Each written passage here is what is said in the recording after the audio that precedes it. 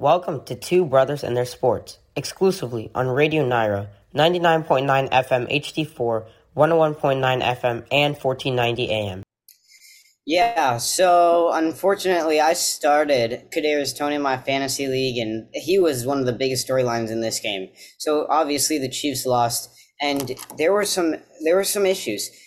Travis Kelce out for the game. We knew that was a big deal, but we thought that the Chiefs' offense would still be able to be good. That Mahomes wouldn't need Travis Kelce. He wouldn't need to be that dependent. And I still won't take this. Doesn't take anything away from Mahomes. I think he could still make a very deep, if not Super Bowl run without Travis Kelce. It was just mishaps in the first game, right? So looking at Kadarius Toney and just the wide receivers, other than Rashee Rice, who I've been very high on since the start of the season, since the start of after the draft, I thought that was a great pick, and I voiced that multiple times. But other than Rashee Rice, I mean, the team does not look great for their receiving options. Kadarius Toney, 1 for 5, 1 carry, -1 yards, just a horrible game in general. He had a perfect pass in his hand that he tipped up into the air, and it ended up being a pick six, which mattered because they lost by a point. He dropped some easy first downs and easy catches, and he just did not have a good game in general. He was supposed to be one of their best players, and Mahomes said he's still confident in Kadarius Toney. I think that's true. I think it's just mishaps in the first game, but that's what contributed, especially that pick six. That was brutal.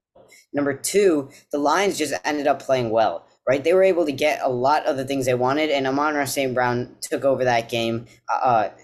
Early, they got the ball to Amon-Ra and often, and he just took over the game. He was able to get around the defense, the Chiefs' defense, and was able to find these open spots that, I mean, you know the ball is going to go to Amon-Ra. He was showing out, and yet he kept getting open. And this might be the breakout season of a guy that we are going to now include in top 5 wide receiver lists upcoming after this year. So that, and then also just their rushing attack, right? David Montgomery had some big plays, and so did Jahmyr Gibbs. I know Jahmyr Gibbs didn't have the great start to his career that everyone wanted, but I think he played pretty well, and their rushing attack was good enough to be able to pull this game off. The defense played great, shutting down Mahomes, and it was a heck of a game from the Lions to be able to take the opener to the NFL season against the reigning champions.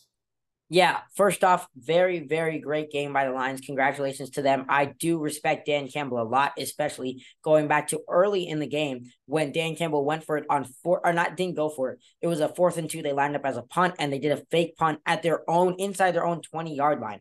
And they ended up converting, and they scored a touchdown. That was the first touchdown of the game for the Lions, that Amon-Ra St. Brown touchdown catch.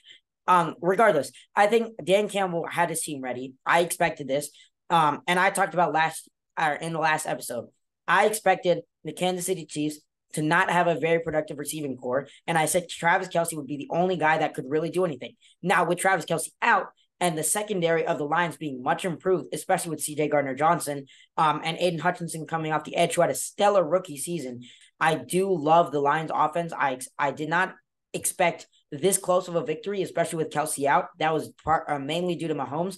But I think it was a really, really awesome game. And I think Kadarius Toney did, again, he also played a huge part in that. 3 key drops. He averaged a net 0 yards. He had 1 catch for 1 yard and then 1 carry for -1 yard. So he averaged 0 yards on the game. He had a touchdown for the other team that was not Mahomes' fault at all. And I think Kadarius Toney just has to get his head screwed on straight. So I think him being away from the team and not being with Mahomes, being able to build that chemistry, and then also him not being around football physically for that long is what played a factor in that. Thanks for listening to Two Brothers and Their Sports. You can also listen on Amazon Echo. Just say, Alexa, play Radio Naira.